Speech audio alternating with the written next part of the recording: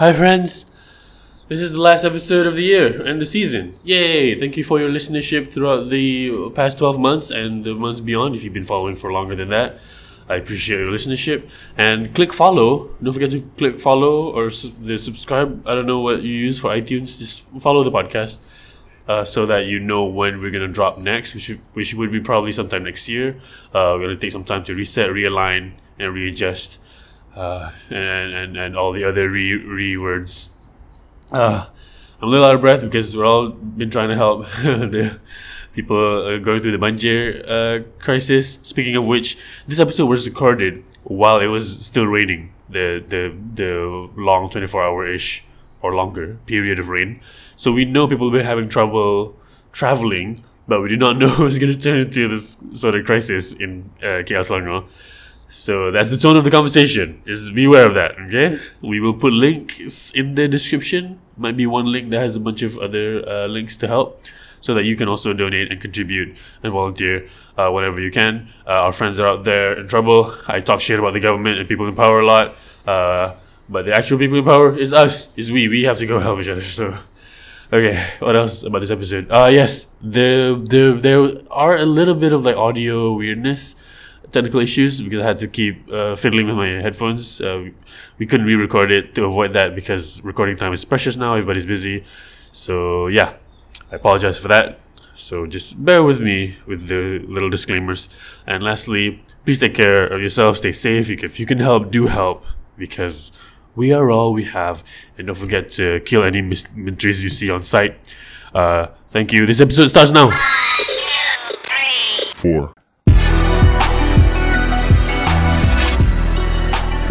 Hello everyone, friends, enemies, lovers, fighters, haters, dislikers, commenters, sharers, subscribers, patrons, pledges, students, teachers, vaccinated peoples, and everybody in between. Above, below, under, beneath, through, in front of, behind, adjacent to, aside from, next to, and nearby of. Welcome back to the Mental Pecah Podcast with me, Muzakir Zainal. And today, on a very special season finale of the show, I invite to you a guest we've been waiting to get on for such a long time. He is finally available for us to get a hold of. Please, put your hand wherever you want them for Anwar Hadi. Hello, put your hands where the sun don't shine. How about frenemies? Yeah, everybody, that's the in-between. That's the in-betweens. Yeah. Right? Do you have frenemies? I don't know. It's up to them to decide. I don't know about enemies, man. I don't feel like I have any enemies. Sound to me like a party I am actively against, and also like a person. You know what I mean? Who I'm actively against, and they are actively against me. I don't think I have this. Your enemies with the monarchy. I don't know if they are aware of that, and I don't know. One, I don't know if they're It's aware a one-way of that. street. It doesn't necessarily have to be that they know, right? For them to be my enemy, I think so. they have to know. I don't think they have to know. Right, they don't have to know. So that means they might be my enemy, but I don't think so. Sebab I'm not doing anything actively to take them down. I'm just doing something that doesn't feel very active, which is talking a lot of shit on you the talk other a lot of podcast. Yeah. On the How to Malay podcast. Check out the How to Malay podcast every week on wherever you get this podcast also.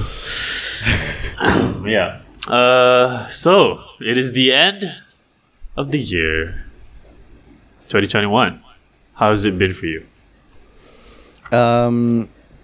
It's really weird, you know, life in the pandemic, because macam every day seems slow, but the months kind of fly by. The year has flown by. Every day is slow, but the years have flown by. The year has flown by. So macam while you're in the middle of it, you feel like macam, when is this gonna stop? But when somebody reminds me that it's December, I'm like, December? Already? I don't. I mean, thought we were in July. as a person who does, scheduled stuff, calendarizing things with the advertising thing, it's been 2022 for me for at least a couple of months because the work I've been doing, it's a couple of months in advance. So I understand what you mean. It's the same as how long it takes for a pot of water to boil, but at the same time, you don't have enough water. What? Does that make sense? No, it doesn't. I don't have enough water. No, maybe I should look into that. As in water keeps, being drunken, drinking. Oh, yeah. And then, what? Okay. No, that doesn't work as an analogy. It's like when you look at the clock, it takes a long time Yes. to get to 1 minute. Yes. But when you're chasing a mosquito with a baseball bat, I don't know, man. Time flies when you're chasing a mosquito with a baseball bat. Which something that I haven't been doing because no really good reason is because I it's the rainy situation right now for me. I don't know if it's the same for you. You don't live too far apart. Yeah, it is very rainy right now. I've seen on the Sochmeds some banjirs happening, Oh shit! and I shout out to people who are affected by the banjir. Yeah, shout out to you. You guys are the real heroes. You guys are the real MVPs. Let us know how we may help. Really? If people reach out to me, I will try. Oh wait. Oh, like people affected by Banjir and they need supplies. Yeah. If They they need- need supplies, are we gonna go and? No, I'm just gonna give them money. Oh, how are you gonna? How is that gonna help them? How is money gonna help them? I know. I mean, they have to deal with it's wet. That's the first thing. The money isn't wet. I'll bank transfer. Okay. I was thinking I don't know what is the immediate thing because which is bad because I have family members who bungee almost every year. They live in a place where their house is very odd because whenever we go to the house for a year, we have to drive uphill. And then we get to their house and it's flooded. And I'm like, It's a trough. It's a valley. how are you driving up to a valley? It's like, I don't get it. You know what I mean? It's like climbing a mountain and then at the top there's an ocean. I don't. You know what I mean? Like this It's not an ocean as much as it is a tasik lah kan, macam takungan. At the top tu akan ada like bowls. I understand this, but I thought the top of the whole hill. appeal of living at elevation is so you get farther away from sea level to avoid the tsunamis and the whatevers. And now you're dealing with natural disasters. Like somebody's fucking up somewhere, man. You're already at an advantage here, and yet you still fuck up. I mean, they are family, so I love them.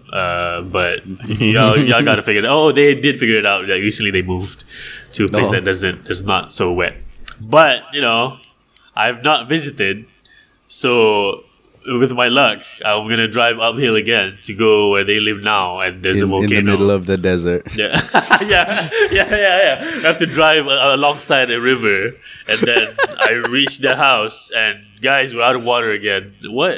Oh, Somehow we don't know. the exact opposite. Yeah. In trying to solve the problem, Drive through the rain. another problem. Like drive through a thunderstorm, get to their house, and like, why? How is it snowing here? Sorry, it's been a blizzard. What? This is Sungai Siput.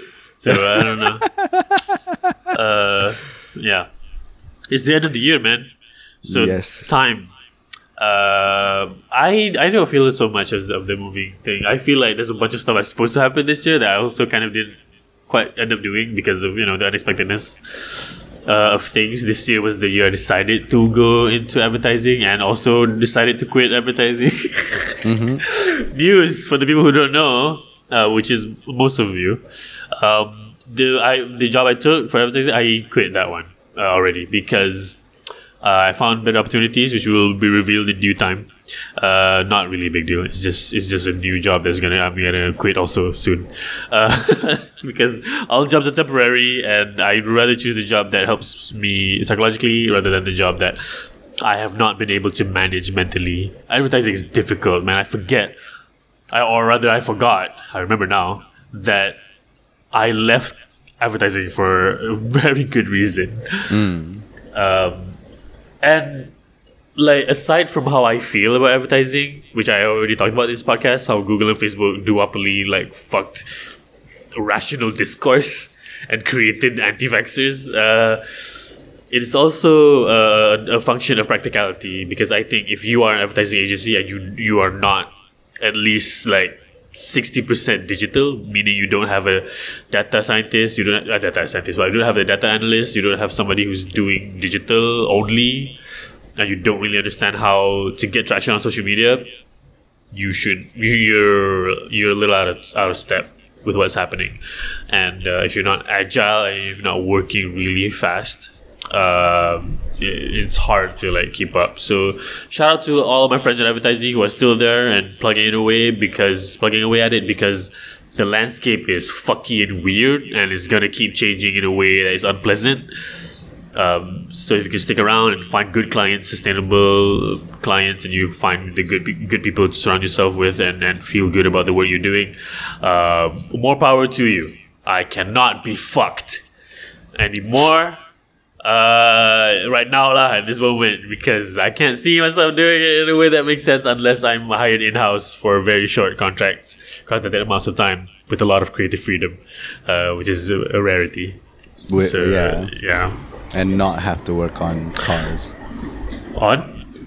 Cars. I don't know how much talking shit I do about cars, man, but god damn. How many times... Oh, fuck. Cars. If you drive cars or are listening to this while driving, thank you. I know a lot of you do. But please know that cars should be a practical purchase. Oh. Can we, like... Have you talked about how weird it is to buy things but actually not? You know what I mean?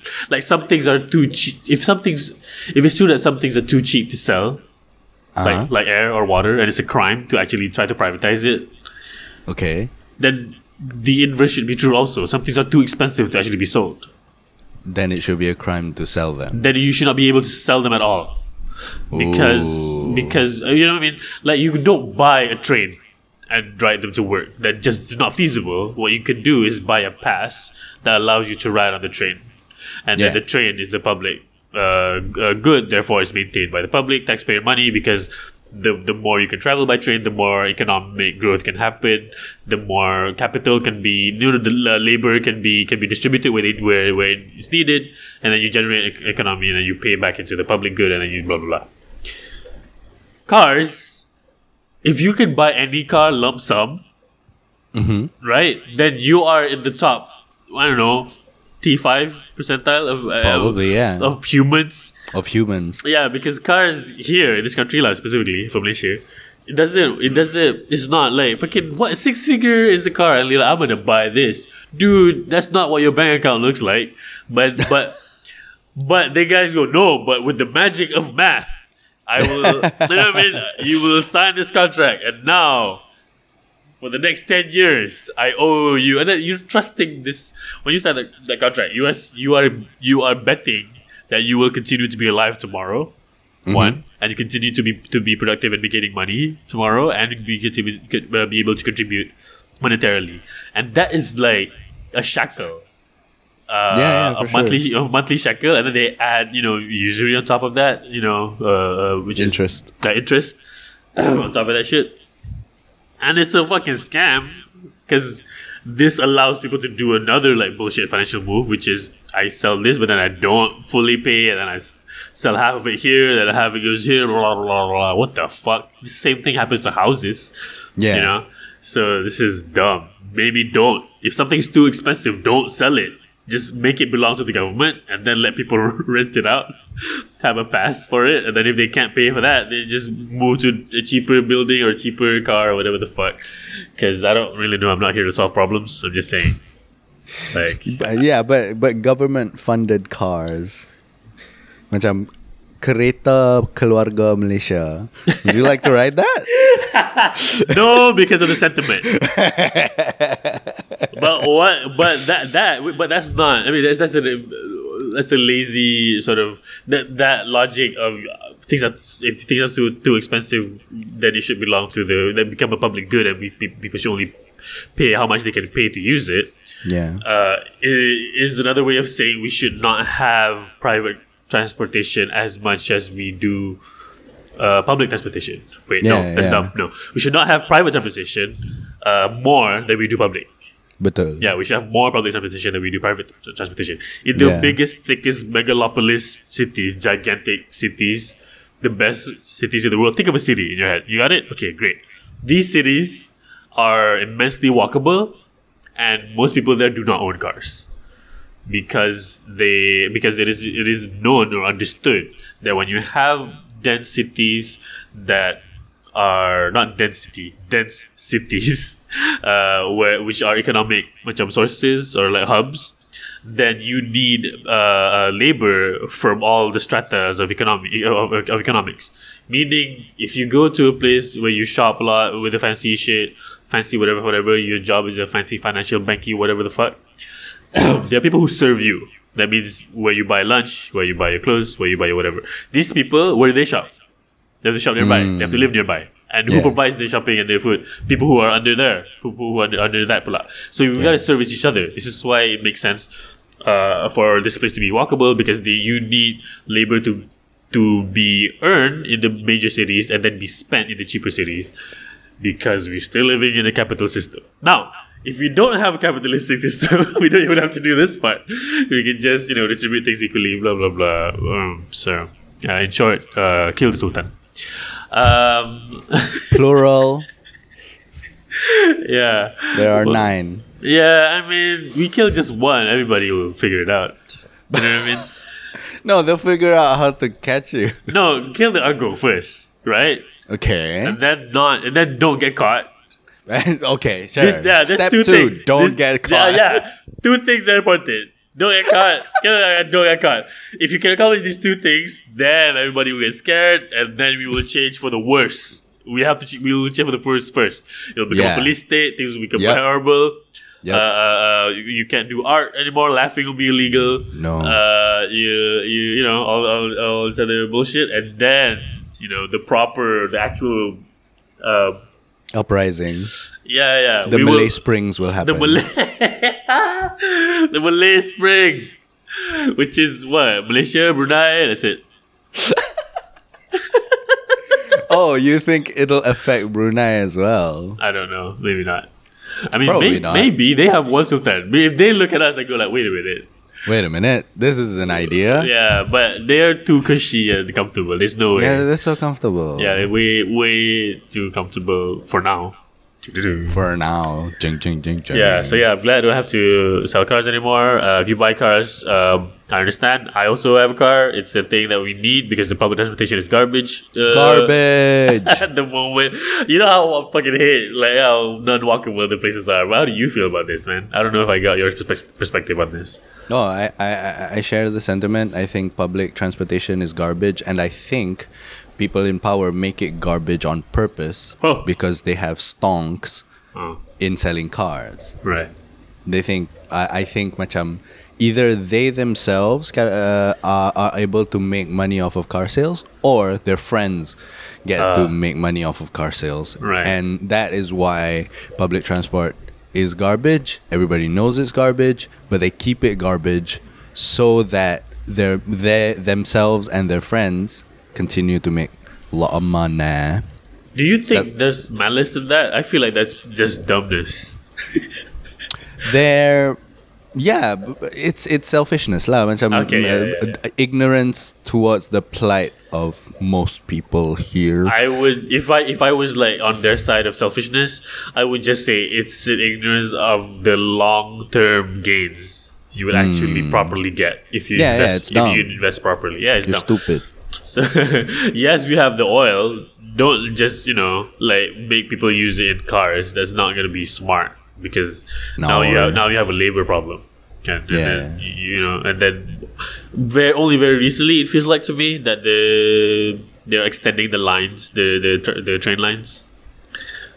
They're extending the train lines. No, you remember? It feels very recent, 2015.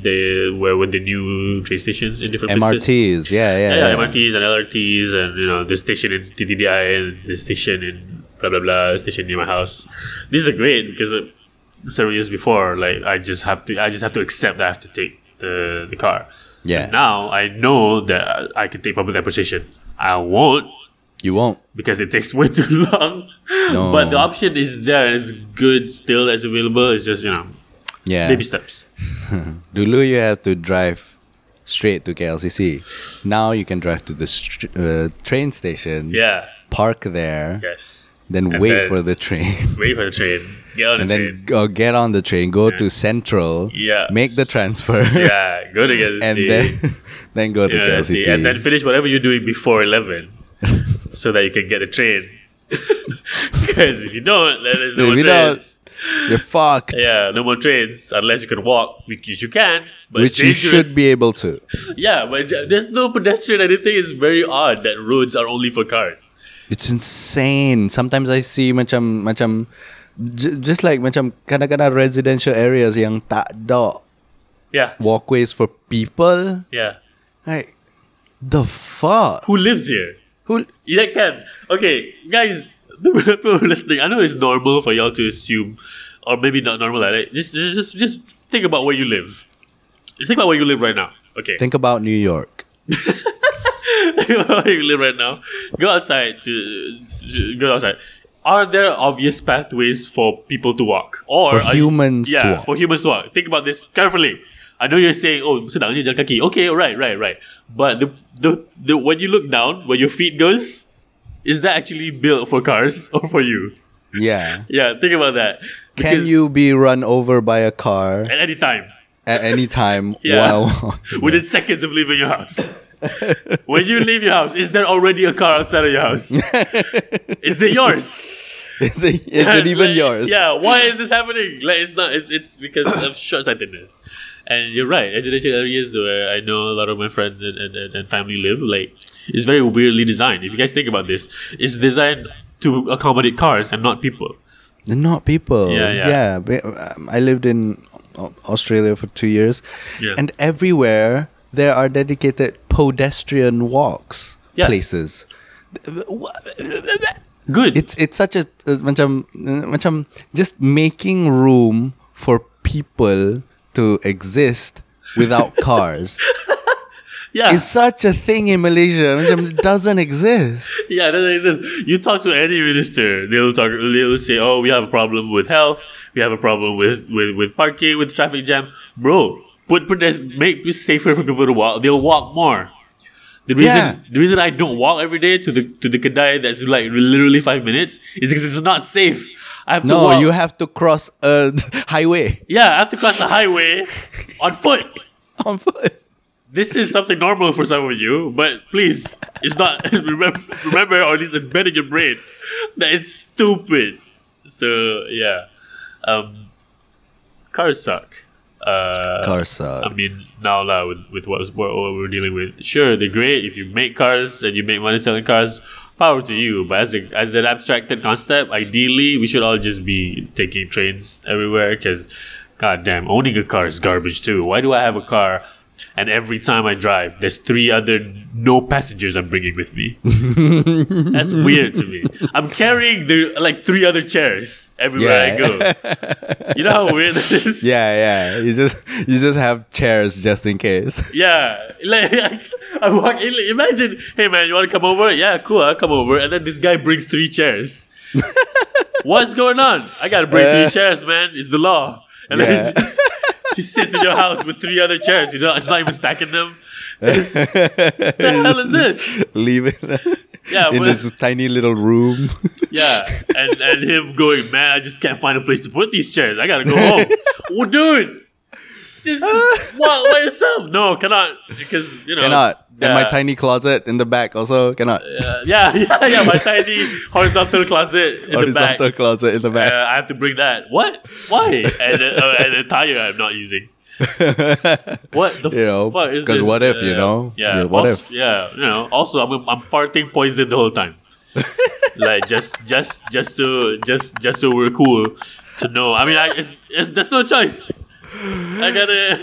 Yeah. Yeah, it's absurd. I hate that. I keep getting into a car like this. Who are these 3 other people that I'm never gonna bring with me? What is this for? It's so stupid. Yeah. Some of you are saying, "Hey man, just then get a motorcycle." You're right. Maybe that should happen. But you know, with the way traffic laws are happening or being used or misused, driving a bike in a place where there's mostly cars is a dangerous proposition. Yeah. And in Malaysia especially, macam it's either really hot or really rainy. Yeah. And driving a motorcycle is just tough, dude. Have you ever had a motorcycle? No, but I have a motorcycle helmet. I feel like I've told this before. Yes, you have. Yeah, I buy the helmet because I used to need to get rides to the masjid, and I can't get there myself. Yeah. So motorcycle helmets a lot more mobile than chairs. Than 3 chairs. Yeah, if you come to my house with a motorcycle helmet, I get it. Okay, safety first. Safety first. Yeah, bring it in. Don't worry about it, bro. Put it anywhere. You know, just put it on my fridge. It's cool. You come in with 3 other chairs. What the fuck, bro? Yeah. Most malls are just a lot of spaces dedicated for chairs. Yeah. If you go to a parking lot, it's at least 75% more chairs than necessary. It's mostly chairs. It's mostly chairs. It's mostly chairs in the parking lot. If you go to a mall and it's a small neighborhood mall and it's like, we don't have a cinema, you have a parking lot. Take all the space for chairs. Face it in one direction. Yeah. Show a thing. Tak boleh. You have to bring all these chairs, man. I used to ride a motorcycle back when I was in Penang. Yeah. And riding a motorcycle is tiring. It's so tiring. Yeah, because you're not sitting in a... Wait, are you riding or driving? I'm riding. I'm you are the maneuvering. Yeah, I don't know what word to use. I am at the helm. Okay, right. Because you ride it also if you're on the back of it, right? Yeah, bahasa Melayu ada bonceng. But English about passenger on the motorcycle. I don't know. I ride the motorcycle. I say ride even if I'm the passenger. See, this is where Malay is superior to English. Anyway, so you pandu the motorcycle. I pandu, yeah. And I had to drive it to mula-mula to Alostar a lot from Gurun, and then when I started working in Penang, I went to Penang a lot with my motorcycle, and it's so tiring. Nobody talks about how tiring it is to ride a motorcycle, particularly on your core. Let's talk fitness. So abdomen. But your abdomen, because as you're riding forward, wind resistance is going on your face and on your body. Yeah. And your core has to take it. Your core has to resist that. Okay. And so the whole time that you're just going like that, you're kind of, tahan your abdomen. Right. And then by the time you arrive anywhere, you're exhausted because you've just been working out. Oh. Yeah. That seems like a good positive, unique selling point for motorcycles. For motorcycles, yeah, you get to do an ab workout. Yeah, this is why very few motorcyclists I know are chunky, dangerously chunky. Yeah, heavy set. Yeah, they're like fit, but only in the abdomen. All the other parts are only. Imagine just huge arms and legs with abdomen there, ramping. The abdomen is just a full six pack. Just a full six pack. But just balloon limbs. Man boobs, everything. It does. It takes a bit out of you, which I think is good. I don't want to drive leisurely in comfort to the gym and work my core. What if I go to the gym? But if I'm going to work, especially, I get to work exhausted. Yes, but this is also a work thing because this is for you, your personality. You require other people or a different environment to be able to work, right? That's true. Yeah, I don't. So I welcome the idea of wherever I go, it's for either whatever leisure or whatever the fuck, and not for work. If I can get a workout in during the travel, I am very happy with that. If I can be able to have that happen. So yeah, Imagine getting an ab workout while you're driving. yeah, that's The the future. possibilities. That's the future. That is the future that is promised by self-driving cars. Yeah, Just a gym car. that's so good to like self-driving cars, man. I mean, it's not gonna get here until enough cronies are paid. But Yeah, it's true. once that does happen, I'm in the car and I could just arrive somewhere and then wake up. Yeah. Isn't that great? So good. Yeah, you It's get so some. good. Yeah, hey, what's happening? Oh, I'm in the car right now, but what's up? Which is already a reality currently for people who commute with public transportation. Yeah, you just need to turn Yeah, on an alarm. somebody with lah. really good hotspot or what, they could just work on their little tablet Yeah. while being in the Coach Wanita, and get their stuff done. I imagine Coach Wanita is a lot less crowded. I don't know why. It is also crowded sometimes. Peak hours. Okay, Anwar. Now I want to know know how. this because- yeah. How do you know this? Huh? You got something to say? I have cameras. No, you don't. This is all speculation. Yeah, this is all conjecture. Yeah, we don't know, Coach. But from what I've heard, the Coach Wanita has they have perfume on their they spray Like air fresheners? scented air fresheners. It's carpeted. Aw. It's carpeted, and then there's Taylor Swift playing. Yeah. And then there's mirrors everywhere. Yeah, there's a wall with wings on it, so you can be Well, Instagram there's pictures. every chair has a plushie on it, different animals. Yeah, there's a free pad dispenser. There's a free tampon dispenser and a pad dispenser also, and then Then there's a massage OSIM chair. every where chair is an OSIM chair. Every chair is an Every OSIM is chair. OSIM chair. And then there's there's a tempat jual asam. There's a asam dispenser. And on the screens, instead Yeah. of like announcements or whatever, it's just cerita Korea. Yeah. Korean it's just, dramas. It's just Korean drama on your ads. And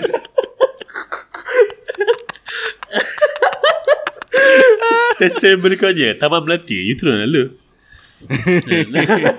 No, yelah, turun dulu. Ya, tak, you turun lalu. Turun dulu. So stupid. Yeah, but for people who've only ever been to Coach Wanita, you don't know that there is actually a Coach Lucky. Yeah, It's Coach not Lucky. labeled. No. But it is there. It does exist, and the thing that happens with Coach Lucky is there's. Would you want to tell the people what's happening in Coach Lucky? In Coach Lelaki, underneath every seat is a dumbbell for you to work out. The air freshener is also there, but it breathes out farts and sweat. That's true. Yeah, so it just smells how you would imagine. Everybody dalam Coach Lelaki diwajibkan pakai kain pelikat. Tak boleh pakai spender. So stupid. Okay. Yeah. They turn you away if you try to enter without Capricat. Yeah, and there's- everyone vapes. There's a shaving cream dispenser, There's a shaving cream, free condoms. free condoms, Yeah, and and it's- porn on the screen. Yeah, It's porn. for the screen is just porn, straight up porn. Hardcore porn. Yeah, just hardcore porn. Which is this door is only accessible from the regular ones, but you have to go right to the front. Mm-hmm. Yeah, and then there's a guy in there that gives you a password on a secret telegram. Secret telegram. Yeah, there's a telegram that changes names every week, and then and then they'll drop the password. Then you can go in. And then you can go in. Yeah, it is 30% cheaper to be there. To be in the Yeah, Coach Lelaki. and the seats are wider, so you can duduk kangkang. Boleh duduk kangkang. Boleh man spread all you want. You man spread all you want. That's the coach lucky. Yeah. They don't label it because they don't label it. No, nanti families marah. Kan? The barbecue is always going. Yeah. There's a barbecue. There's always the vapey thing. There's Ramly Burger. And fun times. But that's what we're missing when there's not enough public transportation. Yeah. If we have more public transportation. If we have more public transportation, it wouldn't have to be a secret Telegram group. It would just be available. It'll be an SMS. Yeah. Daripada government. Be like, the new password. MKN. Password baru. Boy, with three threes. With three. Yeah, BO333K. So, public transportation, cars. I no longer work in advertising. Okay, that's how we got here. The last time we talked on the podcast. Let's not talk about that. There's just some new advancements. There's some new news with Mahdi. Have you heard of that? Oh, did he go to the IJN? Yeah, he went to the IJN for like heart things. A heart thing. Institut Jantung Negara. Yeah. Hopefully he does well. You know, I mean, he is a person that we want. We want him and his family to be alright. You know, let's not forget our humanity. But I feel like, from what I understand, Anwar is also wanting to go there, but Mahdi has not allowed him to take that position. Right? Wait, are you talking about Anwar Ibrahim? Yeah, Anwar Ibrahim. Okay. Yeah, right. He wants to go to. He wanted that position for so long, but then Mahathir got in, and he's like, no, and then he just has to wait. He has to wait for a while. Wait for a while, and then Anwar started to rebel. That's started true. to say macam he's gonna make some moves, and then Mahathir pun tak apalah, transfer dia kepada Institut Jantung Negara Kajang. Yeah. Anwar's wife got to the ward next to the Mahdi ward though. That's as close. That's as close as they got. Yeah, as close as they got. Yeah, but hopefully they all make a swift recovery. And, hopefully. So stupid. I need to work on that one more. Also it's only hot for like the next week, and then I can't use it. And then he comes out stronger than ever with bovine heart valve. I don't know, man. The complicated situation is this. It's not too complicated. It's just nuanced and grown up point of view. That's all it is. It's not simplistic enough for Twitter. So I have to just put it here. Yeah. And it's this. He's an old man and he has a family and stuff, and he should take care of his health. I do not want any of his family members to go through a process of grief or like a sudden death or what. If hopefully everybody comes out of this unscathed and taken care of. But also, stop politicking. There's no way your incentives are aligned with the intent of other people. Your policies have been known to, enact harm for such a goddamn long time. Maybe we were prosperous for a while when you were in power. Great. Yeah. Take the belt and leave as champion. I don't know why, you keep coming back. Yeah. Yeah, leave as champion and speak Chinese while you're doing it. Yeah. Oh. Yeah, shout out to John Cena for speaking Chinese. Bing chilling. Cause like dude, leave as Undertaker. You know what I mean? Do your last match and get out of there. Thank you, Taker. Close shop. Don't fucking, be Ric Flair and still trying to come back into the game. Don't do his thing. Why are you still dude, you're old. Just calm down with it. I so worry about Rey Mysterio, man. The way he's still wrestling, so Oh, and no. He's a high-flying lucha wrestler. Yeah, he's a spinny boy. He's been wearing knee braces since 2010. Ayo. But this is like a normal thing with wrestlers where they just go because wrestlers gotta wrestle. You know what I mean?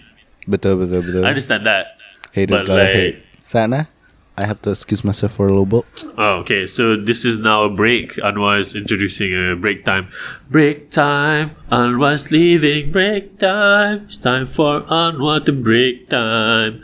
And now I will digress into wrestling. Here's the thing. It's fine if you like wrestlers, you like Jeff Hardy, you like Rey Mysterio, you like all these people, you want them to keep wrestling. I understand as a fan what you want, and but it's important also to remember that these are people. Their bodies are really on the line. They take injuries every day, and ideally, they need to be able to work in an environment that's safe, in the frequency that's safe for them. And it's hard to like really be able to appreciate the work that they do, while also being aware that they are people. You know, like we need to remember that Jeff Hardy has been wrestling since the 90s, way early 90s, even I think late 80s also. I if I'm remembering right. And he's in his 40s. And dude still, barely misses falling onto steel steps. You know? I'm like, can we, just for the sake of your own health, pause, get on Twitch, play video games, do a live stream or whatever? Because it's getting dangerous, man. Let's stop. Us as fans, stop being too much of a child about this, and be aware when people should retire from doing dangerous things to their body, you know. So yeah, wrestling digression over. Over to Anwar for a bit. Yeah. So wrestling, dah habis, Mahathir, take care of your health. Retire, please. Please retire. Same lah. Please retire with the wrestling thing. Yeah. Yeah. The damage he's doing is not to his body, but to his reputation. To his reputation. Really, people know what he did well. Great, good. We remember, season 3. Just the first couple of seasons of your prime ministership. Yeah. Good, excellent work. Macam you had your Mahathir era. Yeah, you had. And you're trying to bring it back. No, come on. Hulkamania is over. Just press the button and go home. Go to your wife and kids and just okay. I want to say something. This is gonna be weird probably because I don't know. I keep forgetting that Mahathir has kids. Who has kids? Like Mahathir has a son. Yeah. What do give a fuck about? Okay. He has a few sons, right? He has a few sons. At least 2 there. Yeah, and what are they doing? I don't care. Like, it's fine for you not to. Like, Marina is killing it. Yeah. With the activism and stuff. I have no idea what the other people are doing, but allegedly they're doing some. What are they in politics? I don't know. One of them is in politics. Okay, the one in politics. What are you doing? Can I just say this respectfully? Like, Mukris, listen up. Like you have a dad who's still in the game, and you're doing what? I've never even. What are you doing? I don't know. Like, are you? You know what I mean? You're doing the WCWs? Like, okay? Maybe you're doing a good job. I haven't heard of anything. Maybe, hopefully, that's the case. But it has to be like some type of something. People know who your dad is, and you are doing what your dad is supposed to do. But That's Najib as well. Najib has a son also. That's fucky to me. As in, I make fun of we talk about him. Dude, Google Najib's son. Oh, okay. And I don't want to say anything until you've seen this person. Because Najib is a particular age, and then he also has a son, and his son is doing I don't know what. But you look at Najib's son, you're like, oh fuck, that's Najib's son. You know what I mean? Think of that image of Najib trying to kick a ball, and then think of the images we use of Najib when news portals want to make him look guilty after, you know what I mean? And he has a son, and you look at the son's face, you're like, God damn, this is the son. Mm. You know what I mean? How do I articulate this idea? Like, it's Nizar I don't know or care about his or name. Nazifuddin. I just remember his face. which to me is like, God damn. It's like, how do I say this? I know I'm not saying anything like descriptive, but like, imagine if Cookie Monster had a son. And you're like, oh yeah, this Cookie Monster's son, that thing's personality and that thing's attributes are just a junior version of Cookie Monster. Yeah. You know what I mean? As in like, oh fuck, your identity has unfortunately been tied into this thing, and you also endeavor to do nothing to do anything for yourself. It feels like what are your accomplishments gonna be? Dude, your hairline is already way back already. Well, already, and you don't even have enough pictures of you looking good anywhere on your Facebook. I don't know, man. I don't know what I'm expecting from the sons of people who I don't actually like, but I don't know why this feeling is happening. Like, what? Whoa, okay, what? All right. I hope you're doing well, I guess. I don't know if this feeling makes sense. You know, I don't know if you understand what I'm trying to say here. But bringing up Najib is because he is also the son of a former prime minister. He's also the son of fuck, man. Abdul Razak. I forget about that. Yeah. So macam it's a legacy. If you're someone's son, then if you're someone's son, anyone's son. If you're the son of somebody, like if I know your dad before I know you, you gotta work harder. I'm sorry. Yeah. You're gonna have to change your name at least a few times. You're gonna have to do something completely else. You're gonna have to hide your lineage for me to be impressed by your shit. Yeah. And people who are listening, you don't know this, but a lot of the famous people you know they're legacy people. The legacy. Yeah. Like a lot of people. The person I'm most surprised about was like Benedict Cumberbatch. Just because his name is weird. And I didn't know this. Both his parents are actors. So like, okay. I'm like, oh right, both or one of them. I think both. So like, okay, that's why you got into the family business. I'm like, that's fine, you know, a legacy to do that. It's just, you know that I understand how much luck is involved in what you can accomplish. So much luck. So much is luck. Much luck. And when we know that so much is luck and only so much is talent, meaning only so little is talent, the only variable we can account for is to work hard. Yeah, this is the only thing we have control over. Yeah, we have control is to work hard. Work hard at keeping the people who support you to keep supporting you. Keep your work sharp. Keep making things if you're a maker. Keep showing off your skills if you're a person with skills. And here's a paradigm that I've processed in my head. Like I'm looking at things through this lens now in some ways, and I'm like, oh yeah, this makes sense, I think, and this is useful. We are like, if we don't think about the world as a place with countries, I just think about them as this is very like Western centric, but I'm only talking about this because I'm judging by who has capital, meaning cultural capital and also money. Think of every country in the world as a state in the USA. Okay. And where you are is where is related to macam how well you're gonna succeed. If you're the best Malaysian whatever, are you? Like, does it matter? Is what I mean. Yeah. Like on the global scale. Because if you don't go to the major cities, quote unquote, you're not gonna really get anywhere. This is why like the best Malaysian anything is like the best cookie maker in Davenport, Iowa. Like, who gives a shit? Who gives a shit? Yeah, because we are capital-wise a very tiny state.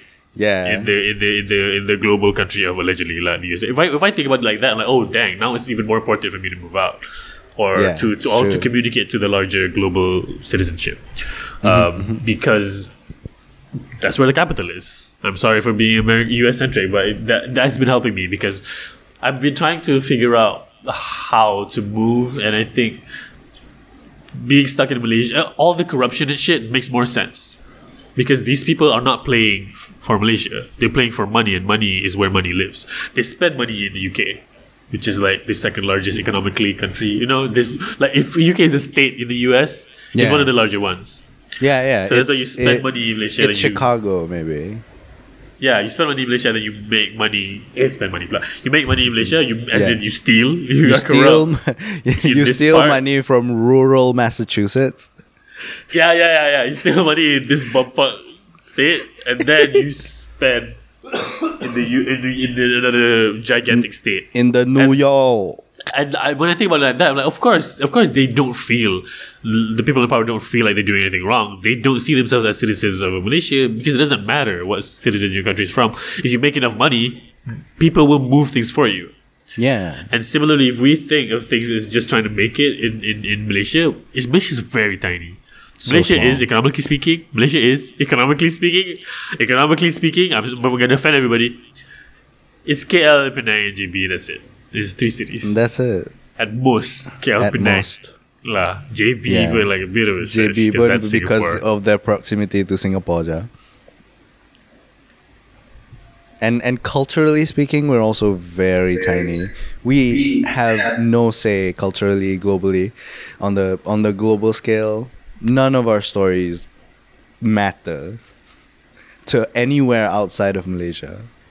Yeah. And it's not, I mean, it's fine if you think, it's fine. Like, I used to think that it's just fine if you make good things just for people in Malaysia, and it is. There's a cultural value to that. But being the best in the country doesn't really matter in this scale of things. If you really wanna, you know what I mean? You can be the best in Malaysia that built things for Malaysians in Malaysia. What happened to them? Just think about what happened to them. They're not known for who they are. They get a road named after them, maybe, but then Probably, they don't. You know, they don't get the. I don't think they get the respect or esteem that they deserve while they're alive. And these people, the people who make it, are Malaysian born people who leave.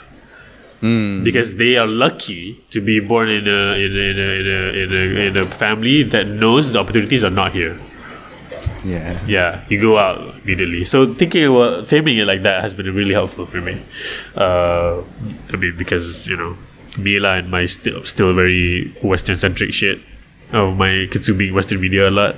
Because if Malaysia was a tiny state in the US, I need to leave, or I need to be really good at very specific things. But talking to people, talking to them, then I'll be able to build something from that. Yeah. So, yeah. And we as creatives trade in creative work, trade in culture, basically. Yes. Yeah. And to be in Malaysia is it's like being in community theater in Nevada. Not Vegas. And not Vegas. Yeah. And not Vegas, just Reno or something. Yeah. So it's while yes, if you can do Malay, okay. Now some of you are hearing this are going, "Alah, what English language, blah blah blah, very US centric. We have our own culture, blah, blah, blah. We're proud to be Malaysia." Great, but capital wise, I think if you have a barrier of language or like barrier of culture where you really really love the culture, you want to talk to the people that talk like you, speak like you, look like you, then. I understand this also. Then you move to our cultural punya New York, I would say. Yeah. Which is Indonesia. Like capital wise, bro. Capital wise, cultural, yeah. They're steamrolled us in their local culture. Like I don't know if it's maybe it's like the Chicago or whatever. You know what I mean? Like a very concentrated city where not Chicago. No, what is this? I'm trying to be super specific and weird, but also like make sense. Houston, Texas. No, not even.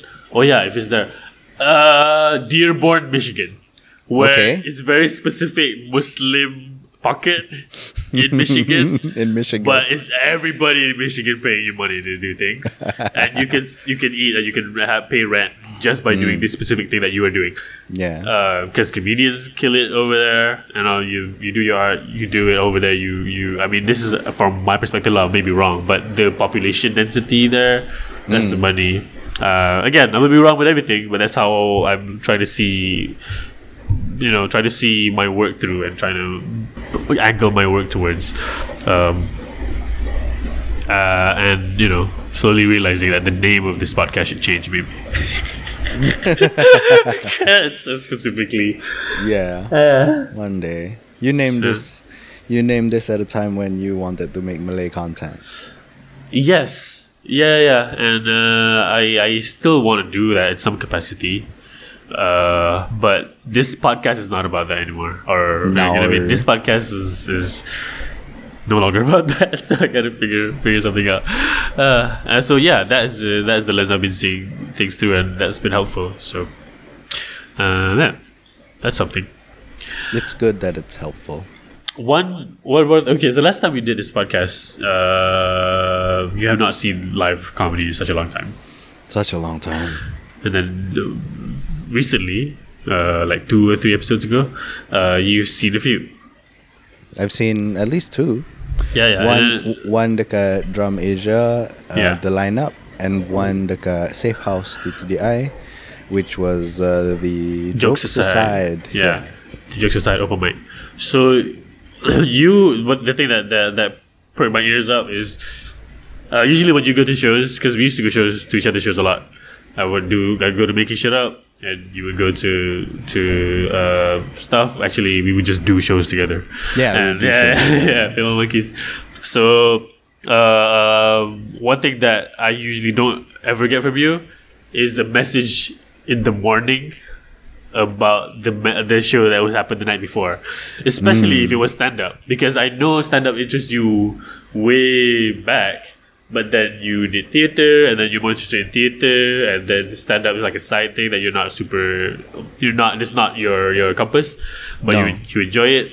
And then after the lineup, which was a stand-up show, it was me, Harish, Irfan and Arul. You saw that, and then we went to bed. And then sometime in the afternoon, next day, you messaged me about the particular way you processed the show. Yeah. I sent you a voice note about did you send the voice note first or the text first? Voice note first, yeah. I don't remember. Okay, one of those two things. One of those two things. Yeah. But I told you about I guess a new thing for me while watching stand-up. And in the lineup, I guess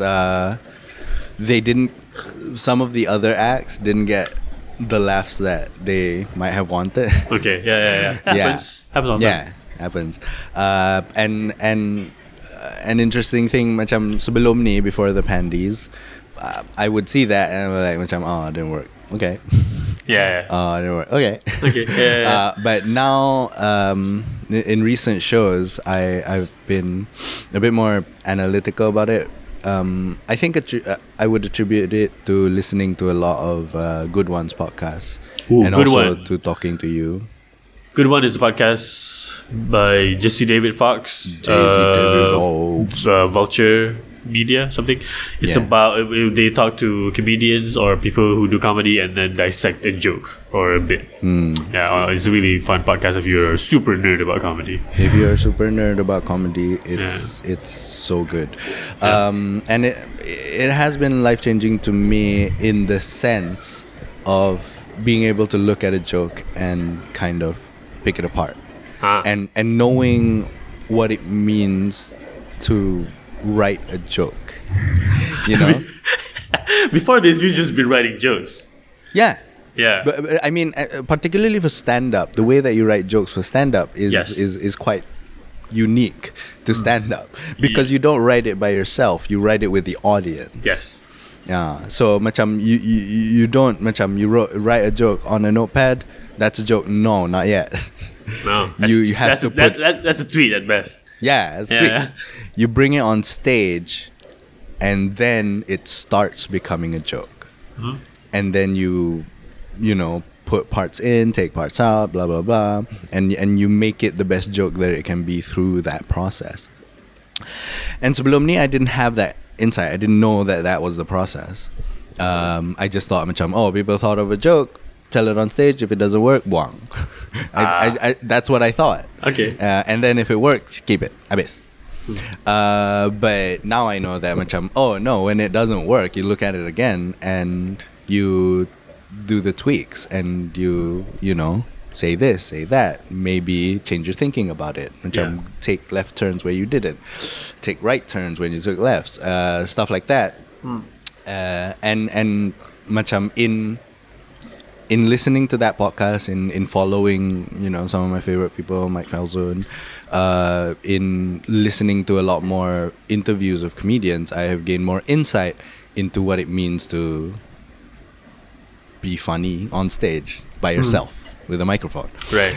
And so I took all of that insight, not on purpose. Osmosis. Through osmosis.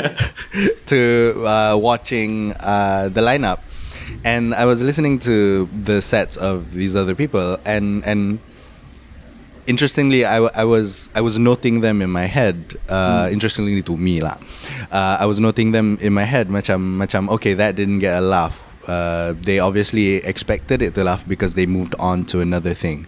Why didn't it work? You know, how might they be able to take that and think about it again, or macam come at it from different angles, or expand it even more,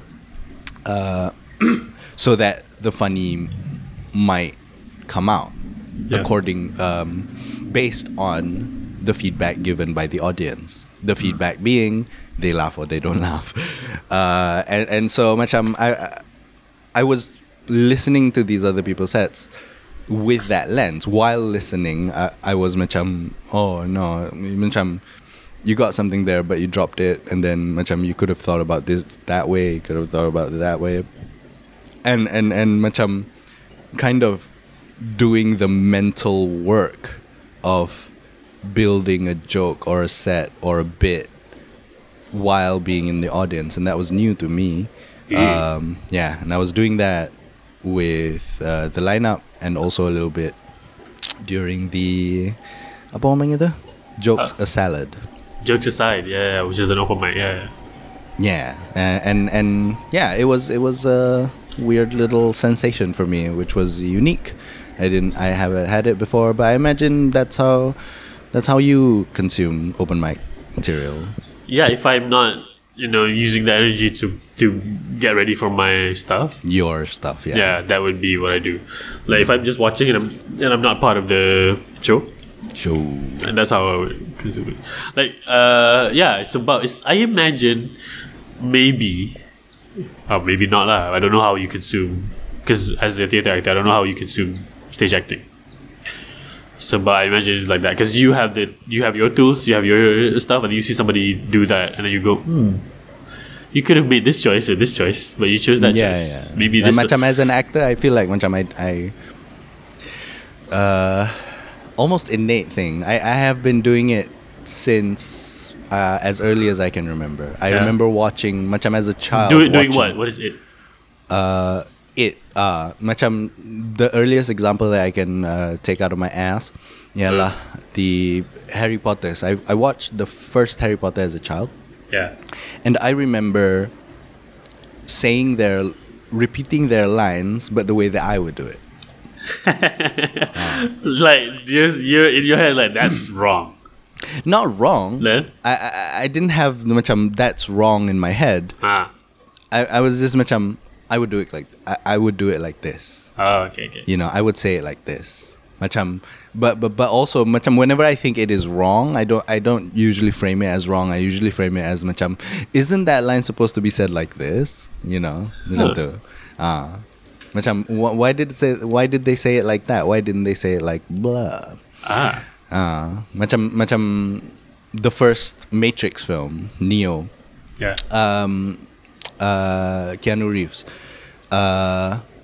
Bila the Agent Smiths datang and serang him in his office, and he gets the call from Morpheus, and Morpheus suruh dia macam go outside a window to walk on the ledge or something. Right before that, he says, "I'm gonna die." Yeah.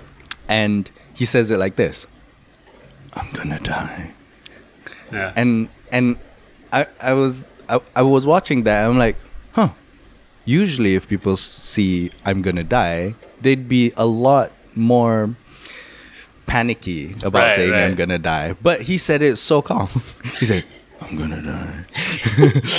And I'm like, interesting choice. Interesting All choice. right. So I would do it this way. No, I don't think I would say I would do it this way.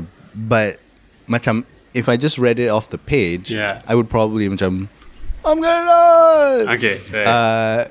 But because I know what goes into making a film and macam, you don't make a film by yourself and it's very collaborative. Macam, this is the decision that they ended up with. Yeah. And it's interesting to me, and I wonder about the process in which they arrived there. I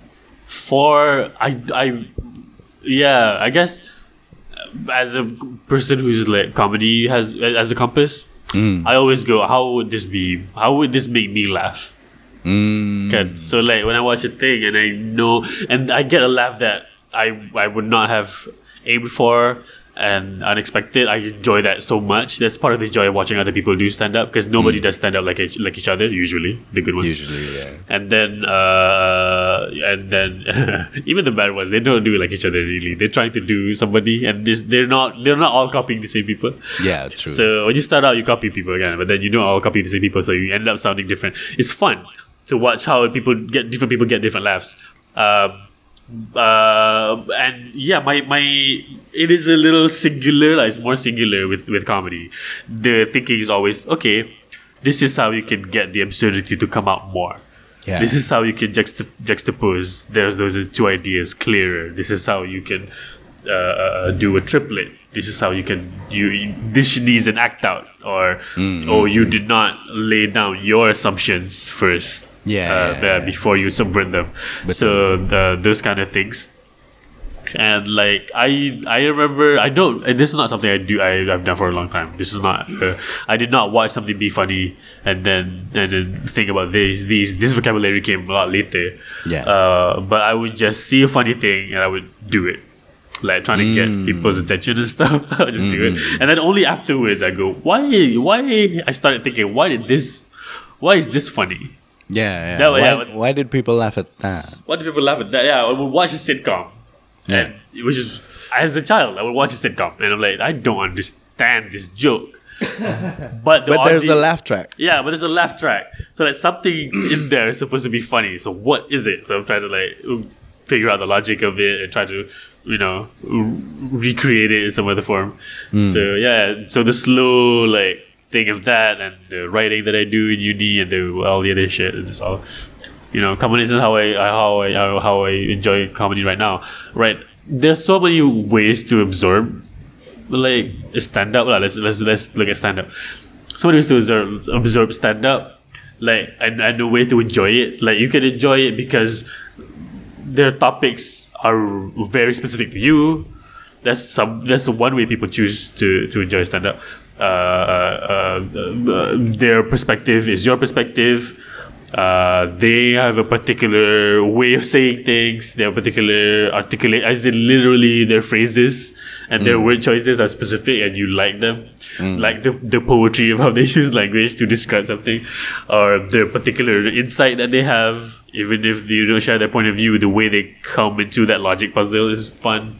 So, so these are the things that ended up informing how I enjoy comedy now. Every time I watch something now, I note a lot. Like I would like, oh, this is why this one works. Oh, this is why this person got here. Oh, the little.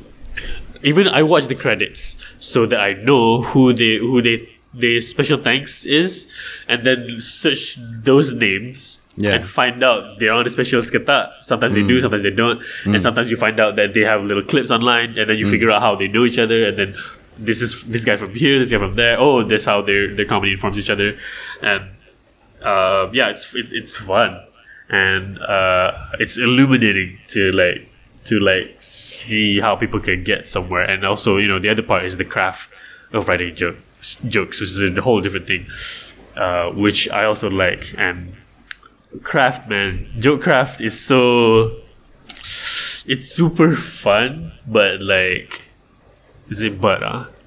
It's not but. It's so fun, and there is also little sort of literature that's canonified about this. People know the triplet, like the A B Rules of three. Yeah, rules of three jokes. A B soup, and the upper the what high falls, visual gags, running jokes, callbacks, all these things that have names. But there are a bunch of other movements that don't really have names, and I really like to like explore that and notice it. And I want to figure out if people are interested in me just doing a breakdown of a bunch of, because the more a comedian has macam a body of work, the more pronounced their particular way of looking at comedy is, and you will see them exercising the same muscles. Yeah. And sometimes that's good, sometimes that's bad, and sometimes they don't do the same muscles. They just change it up in a lot of different fun ways. Carlin does this a lot. A lot of his specials, the first few sound the same, and then he changed it for a couple of years. He do it this way. He'll change it again. A couple of years, it sound that way.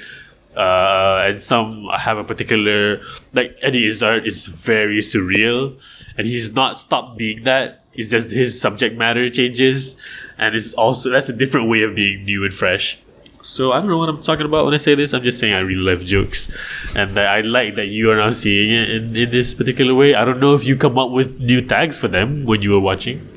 Oh, I haven't come to that. But you just level. got to the questions. Yeah, I just got to the questions because again, macam the things that they are talking about again is particular to them. Yes. Macam it's what they care about and what they have chosen to put on stage. It has chosen that is important enough to them that they need to tell a room full of strangers about it. Yeah. And so macam I have come to the, I guess, stage where macam, to make this funnier, I'd have to do it with them. I can't do it by myself because the point of view is theirs. Yeah. And so macam if I were to be there to help, I'd only want to help them discover what is funny to them. Right. This is exactly my point of view. Yeah. Like, a lot of people, even, judges in Majalawa or you as an armchair critic would watch a thing and you go, man, it'd be funny if they blah, blah, blah. That's what you think. But that's not always the case. No. It's about a joke told from different people will sound different, not because of the word choice. Even if you say the jokes at exactly the same word order, exactly the same tone of voice, if it comes from different people, it will sound very different. I'll give you an example. Like, think of any joke that you have in your head, a very short joke. Okay? Don't say it, have it in your head. Okay? Now, if you're in your car alone with 3 chairs, say it. Yeah. Yeah. So have that joke in your head. Right. Now, I'm going to list out different people, and then imagine these people saying the joke. It will sound different. A lady who's divorced. A young man who just got out of college. An old man with a cane. A 5-year-old. Your boss. Somebody who owes you money. Somebody you hate. Somebody you like. Somebody who's wearing a dinosaur costume. All of these people will tell the same joke, and you will feel differently according to how you perceive them, how they carry themselves, or how you are perceiving the way they carry themselves. Yeah. So all of these things affect how a joke is received by the audience listening to the joke. So whenever I give notes, I do this new thing now. So usually I ask people, do you want notes? They come to me and I give the notes right away. I go to their set. I have them. I write down what their jokes are, and then I go to each bit. And I go, okay, the bit that I want to work on immediately, that I have the most complete set of notes for. I'll start with there. I go, okay, for this bit you can do da. But even before that, I would go, okay, what did you do tonight? What were your intentions? And then if they say they just want to they want to work on material, they want to be better, I go, okay, great. Do you record your sets? Yes, great. So listen to that later and note yourself. But and then I go, did you want to try out specific jokes? Which ones? And then I go straight to it. But now I ask them, is this version of the joke that you did the complete version? Is there any words that you missed? Then I ask them that. Is this how many times have you done this bit? This is the next question that are new. So, but depending on how many times they do it, they may be open to the bit changing, or they may not. Because sometimes a bit has been done for such a long time. With a sneeze, it's been raining. Sorry. So sometimes the bit has been done such a long time. They know where that bit belongs in their set, and so if you change it, it doesn't belong there anymore. It doesn't belong there anymore, and they don't know how to use that bit. Yeah. So I try not to note bits that have been done for too long. So or I ask them if they want to change, and then help them figure out where to put it in their existing set, if I know their set well enough, or if they take the time to tell me. So now, like, if they say, oh, only second time, only third time, and then I say any words you missed when I was watching, no, and then I'll go into, like the tacticals of it, like the actual, building blocks of how to fix a joke. Very rarely do I get to this point with everybody, because a lot of times I ask them, what does this joke mean? How do you feel? What do you actually want to say? Blah, blah, blah, blah. I was talking to Rizman. Shout out to Rizman Azlan. Check out his episodes of this podcast where he's a guest. He's great to talk to. I asked Rizman. Rizman told me he wants to have a bit about durian. Yeah. And I'm like, he wants to have a bit about durian. And I'm like, why? He goes, just have a bit about durian. Oh, okay. How do you feel about it? And then he goes, durian's sticky, durian is this, durian is that. No. How do you feel about durians? Well, I feel like durians are weird. Like, no. How do you not opinions. feel? Feelings. Yeah. What is your emotions about durian? And then he goes, I don't really care about it. Yeah, that's why it took you so long, because you don't really care. You don't have a thing to say about durian. This is why it's not working for you.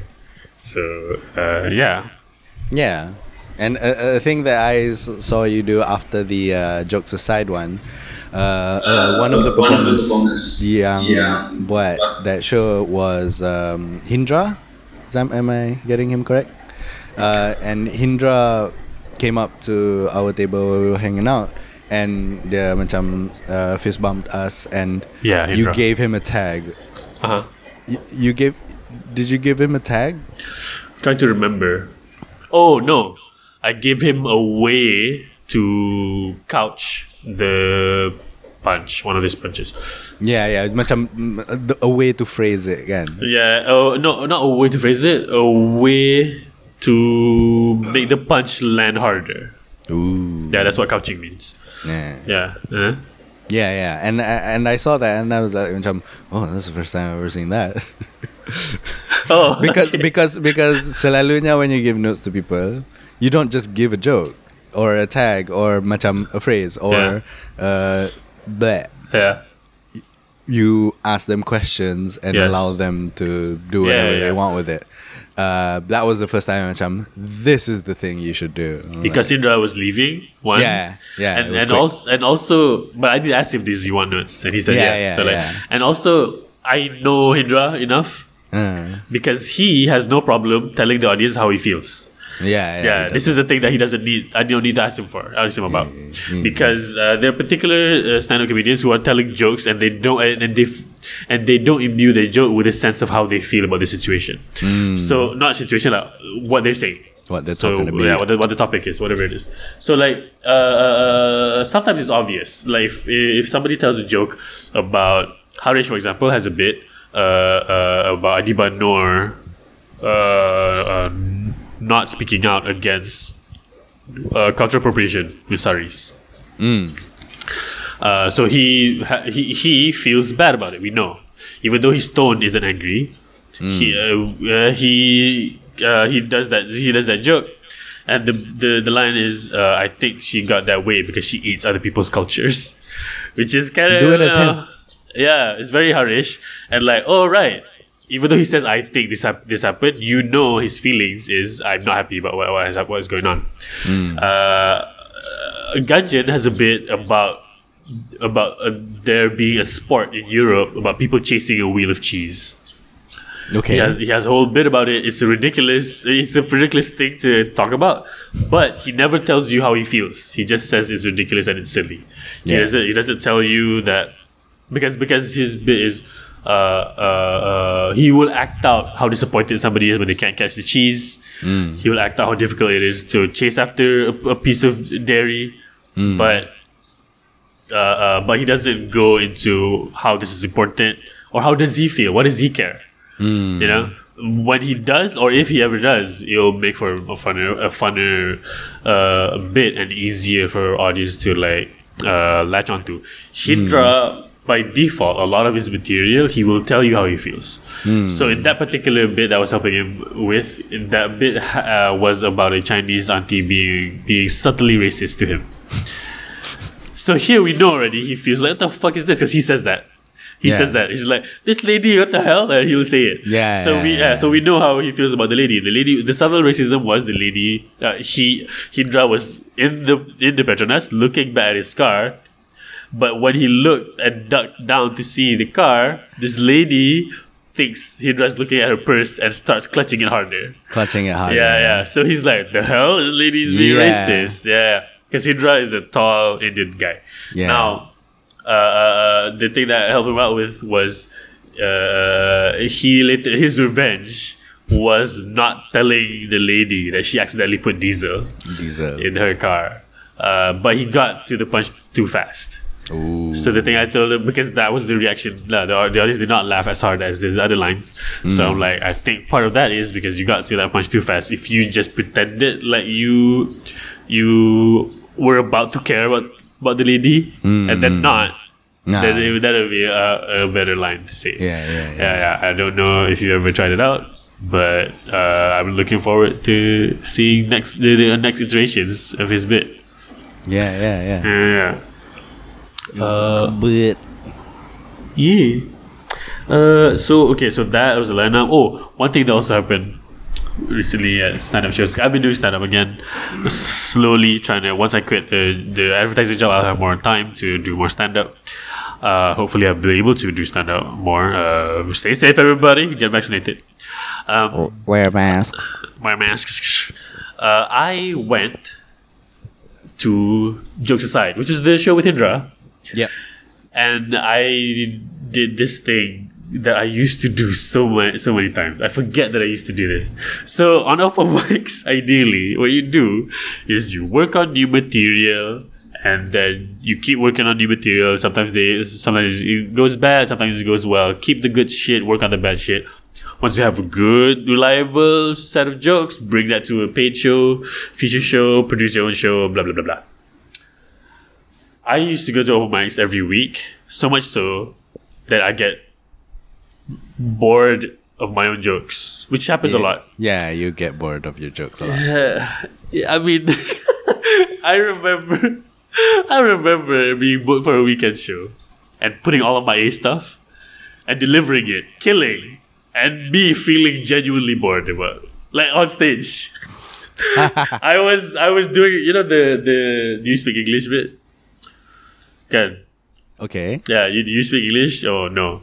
So that long scene. So it was one of the pauses where I go no, and then predictably people just explode. The whole room explodes. The sound people, like Gizel, the bar, and I'm like, God damn it, you guys! Like in my brain, it's not their fault for laughing. They maybe first time they heard of it or whatever, but I know all the moves to this. This is like this is like choreography now. It's not comedy anymore. I'm not pleasantly surprised by my own thing. This is why I like to do improv.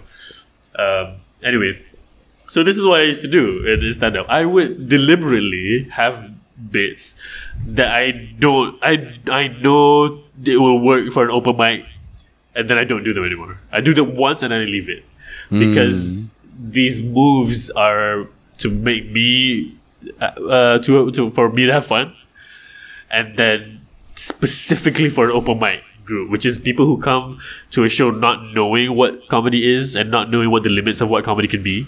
and like and knowing that it's an underground thing that is not super mainstream, and fulfilling the promise that the host sometimes says, which is you may never see this material ever again. Yeah. So I did this, which is an impulse that I forgot I had, which is to only prepare material. I have a 15-minute set. Yeah. I prepared for 3 minutes. Yeah. And then I went up, and then I sort of played. So playing, if other stand-ups are listening, they would probably do crowd work. Prakash would do crowd work. When he says I played, I had fun, that means he's doing crowd work. He has a notebook, he'll do crowd work and then go to the notes and then go to the crowd, go to the notes. I had one piece of paper with a picture of a crab. And that was my 3 minutes. Yeah. And then the rest was me playing, but instead of talking to the crowd, I made some choices where I talked to myself. And I'm like, and I did well. I feel like I did well. I don't know. I know you enjoyed it because you laughed earlier than everybody else and harder than everybody else that I noticed. Because I made some like particularly like mimey and improv moves. So that was fun. And I'm remembering I have all these other bits that are like this that I never do a repeat of. Ooh. Yeah. So like there's a bit where I'm just gonna explain it because you'll never hear this bit ever. I go on stage, people are clapping usually because I'm being brought up on stage. Then I go, woo, yeah. I go, yay, hooray, and then I transition into other noises of other animals. Woo, yay, woo, bird quacks, and then I do, and then I get into finally I go to all the barnyard animals, and then I reach the chicken, and then I make the chicken sing slowly. Like the chicken will start scatting. And then the chicken will start singing I Don't Want to Miss a Thing by Aerosmith. As a chicken. Yeah, no English words. And then once it reaches a crescendo, I'll make sound effects, and then it ends with an explosion. Then I go, thank you, that was my impression of Old MacDonald Had a Farm as directed by Michael Bay. That would be how I open my set. Yeah. It used to be. So I have a bunch of bits that are like this that just don't make sense. Like I'm telling you now, and I'm not saying this to brag, it's just weird. And and if you see me next time, you won't ever hear that set. No. But it's just another weird thing that I've chosen to do. Yeah. Because I like to do it. And I forgot that I have this thing where, pushed into a panic or a last minute thing, I will come up with some bullshit and try to get the audience on my side when I do them. Oh, there's a few more where you know, I don't want to explain it. I feel like explaining that one was already a bit torturous. You don't want to feel a thing. Yeah, I miss doing open mics and getting weird on stage. So yeah, but it certainly was special, and I feel like yes, I was the. What was the you talking to yourself? Oh yeah. On stage. That was to know that it wasn't on your piece of paper also is like macam whoa. And macam making it a scene, you know, it macam you going through animal sounds, and then that is Michael Bay. Sounds more jokey, but making it a scene makes it more macam long form improv. Do you think macam that was the first time long form improv kind of informed your stand up? I don't. What? Which one? No, me doing the talking to myself. You talking to yourself, yeah. I think so, because I've done this before as a host, where I'm talking to the audience and I'm getting nothing. Yeah. They're choosing not to engage, which is which is fair and fine. Yeah, But it's fine. I have started talking, and I have started to say too much already in this particular direction. So now, because I'm alone, I have to make a choice Yeah. what to do. So I chosen to just pretend as if this is a full conversation that I wanted to have. You know what I mean? So Okay. yeah, I say something. I say blah blah blah blah blah. They go blah blah blah blah blah blah blah. Boo. Blah blah blah blah blah blah. Boo boo. So I'm not getting a lot. So then, with the little I have, which is nothing, I would just continue the conversation with myself as if it's a long one, and then try to see if I can get somewhere. And Yeah. and as long as I commit and I know where I'm going, usually I have to say usually we get somewhere safe. Yeah. Because sometimes it's a risk. I kind of like the riskiness of it. Yeah. And I think doing long form certainly gave me the confidence to do the scene bit, especially the whispering that I ended up doing. Yeah, you did whisper. Yeah, because dude, if you could whisper on stage and get people to laugh, because Hindra reminded me, I was like, Hindra, no, you were whispering and you got the crowd in the back. What the hell? Yeah, I just because the thing about the improv thing is you go up, you feel your feelings, and then you communicate them or like you show them, you express them. So that's what I did, which was because I felt insecure about my bit, Yeah. because the first bit was the breakfast joke. Yeah. One of Yeah, the- the cereal. yeah, one of the first bit was the breakfast cereal. I'm not gonna spoil the joke. But come and see me if you want to know. It's a very short one, but it's a good one. I opened with it. Yeah, So, you opened with it. And I didn't get the laugh. You didn't get the laugh that Yeah, you wanted. that I expected. But in the previous night where I did the same joke, the reaction memang not big, and then a pause, and then a way bigger reaction Ooh. as they figured out what I was saying. Yeah. Right? But this time, a bit of a laugh, and nothing. Yeah. But I could have paused and waited, but I didn't. So then I felt, okay, immediately the break calculation was, all right, react to this now. Like instead of like move on to the next material, which is a tip for stand up. If you're a stand up comedian, your joke don't work, move to the next one. That's the tip. Move to the next one, move to the next one. But Yeah. I've done stand up for long enough. I trust myself to express whatever it is I'm feeling and then follow that. So like, okay, I was inside myself, really was the feeling. It was like, damn, I thought that joke was good. Yeah. So then I started having a conversation between the two characters was the performer self and then the higher thinking self. Yeah. Yeah. So the performer self was like, man, that joke was good. And the thinky self was trying to reassure Yeah. the performer. And then once I'm in this scene that's technically, inside my head, Yeah. I can start being weird and comment on what's happening outside while being in the scene. While being in the scene. Yeah. So that is like an extra layer of fun. So yeah. But before you launched into the scene, pun, you kind of tried to explain your joke Oh to yeah. the two people in front also. I was again.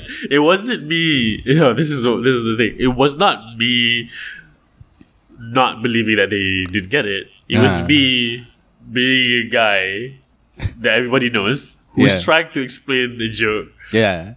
that people understood. Yeah. They just didn't think it was funny. Yeah. You know? Yeah. So I thought this character was funny, so I played that character who's Yeah. really trying to explain Yeah. a joke that wasn't that funny. Yeah. So I did that a little bit, and then of course they would just nod instead of Yeah. laugh. And why would you laugh at an explanation? Explanation is not funny.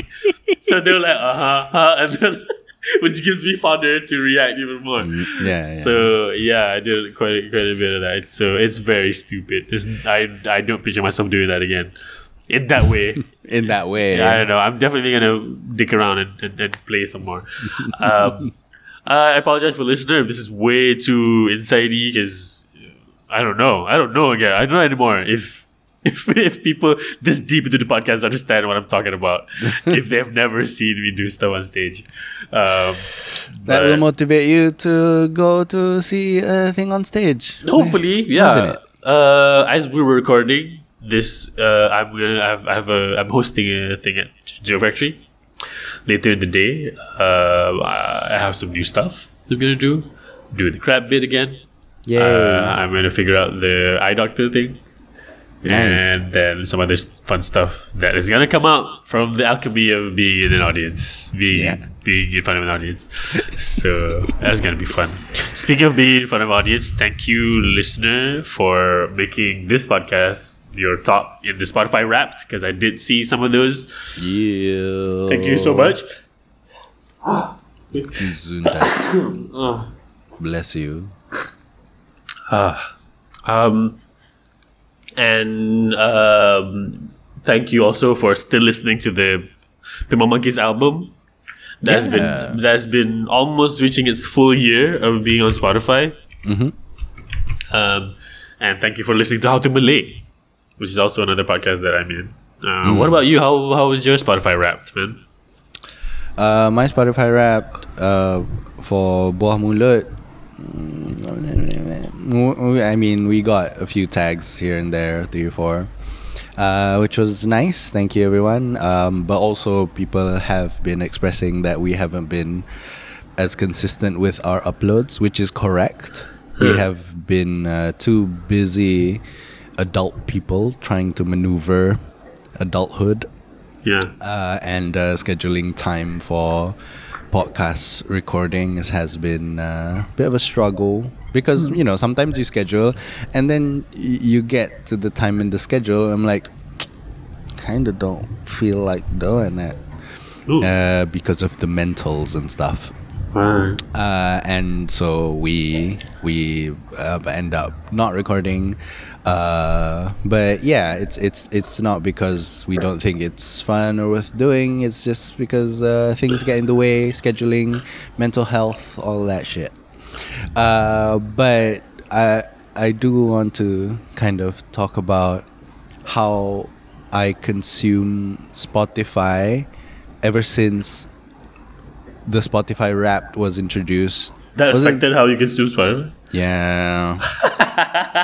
Because really? Yeah, because now every time I listen to a thing, I'm like, do I like this enough for me to be okay with it popping up in my Wrapped? Whoa. Yeah. That's weird. Yeah, I'm kind of being strategic with No. with how I listen Why to do you music. still think you're cool? I want to project coolness. Stop it. I don't think I'm cool, but I want other people to think I'm cool. Stop it, you old man. Particularly in the coolness of macam, I feel like in my top artists, too consistently is it straight white men in my top 5. And I don't like that. I don't like that that's the case. So whenever I listen to any or you do. or I do. As in you do, like... that's I do like straight white men. I don't like the fact, but I do like consuming straight white men content. And so macam when I listen to anything, macam, are these is what I'm listening to from straight white men? Yes. Do I want to listen too much of this? No. But I go ahead and listen to too much of it anyway, as I have discovered. And I do try to macam bring in more people of color into my consumption, bring in more women into my music consumption as well. I feel like this year I have kind of made a concerted effort to do that. But my Spotify Wrapped top 5 was straight white men all the way. Yeah, because you haven't been doing it. Yeah, but because I some things that I thought macam, for sure this album made it. Nope. Turns out your taste is your taste, bro. My taste is my taste. I still listen to straight white men singing songs about love. Peace and love. But all songs are about love, aren't they? Yeah. But yeah. So next year I gotta step up my game and really try to consume responsibly. But I don't know if that's what that means. If you like straight white dudes, You know what I mean? I feel like it is incumbent upon me. I have a responsibility to, macam mana, loosen their grip on me. To dude. stop being dijajah. Okay, like how I love the Beatles. Yes, I you fucking do. love the Beatles. Here's how much I love the Beatles. You cannot get me a gift from the Beatles because I already have it. Because you already know it's everything very there likely. is to know. So that's how much I love the Beatles. I've went to You have my. gotten the Lucy in the Sky with Diamonds. I don't know what that means. I know that the song, but I don't know what you're trying to say. Well, I mean, I have dropped their albums into the library computer, the computers in the library. Mm-hmm. I have given away discs of the Beatles to my friends, fully expecting them to just fold that into their playlist. I don't care for them to give it back. And I listen to them a lot. I'm still working through their documentary on Disney Plus. They're never in my top 5 on Spotify, and I don't talk about them as much. Yeah, you don't. Yeah, so like it's weird when I see or hear you talk about Arctic Monkeys, and because I've heard Brian Storm. Okay. And I'm like, okay. That's me. I'm like, what is the appeal? I don't fucking get it. My top five is always the same people. It's always the same people. Almost always the same 3 people. They're 2 which oscillate. Wild cards. Yeah, there's 2 wild cards, but always the 3. Kanye West, because every year he'll do some project that's like weird as shit. He's the most unreliable. Sometimes he did that day. And Frank Ocean, because even if he doesn't drop, Frank Ocean is Frank Ocean. And then Drake. So only one of these 3 names are unproblematic. Only one. Yeah. It's the one that has the least press coverage. Yeah, the one that has the least press coverage. So and the other 2 is like, for this year, I didn't post there, but I didn't post my Spotify rap because it's the same. So I'm like, yeah. So this year, who is it? It was Doja Cat made it. Oh. Yeah, I like Doja. And Janelle Monáe was in my repeated songs, but not in the top 5. So I don't worry about there being too many black people in West. It's all black dudes or black it's artists. black dudes. Black dudes are okay to have What in is your that? top 5. What does Straight that white mean? men, you can't have it. They're What problematic. do you mean? Huh? What do you mean they're problematic just by being white and straight and male? That doesn't make sense. No, it doesn't. Because they are the section in society that has the most amount of privilege. Okay, then. And you like their music, so I do, but I feel like when one shares their Spotify Wrapped, it is also a way to get publicity for the people in your Spotify Wrapped. Right, okay, that's don't share lah, tu je lah.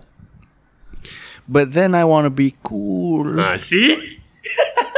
I didn't share mine. I think because I was busy. This is my internal struggle. Yeah, I didn't share mine. I was still excited looking at this Spotify rap for artists and podcasts for Wrapped. Yeah. yeah, and doing the data and like, oh wait, no, never mind. Abas orang dah habis dah malas apa.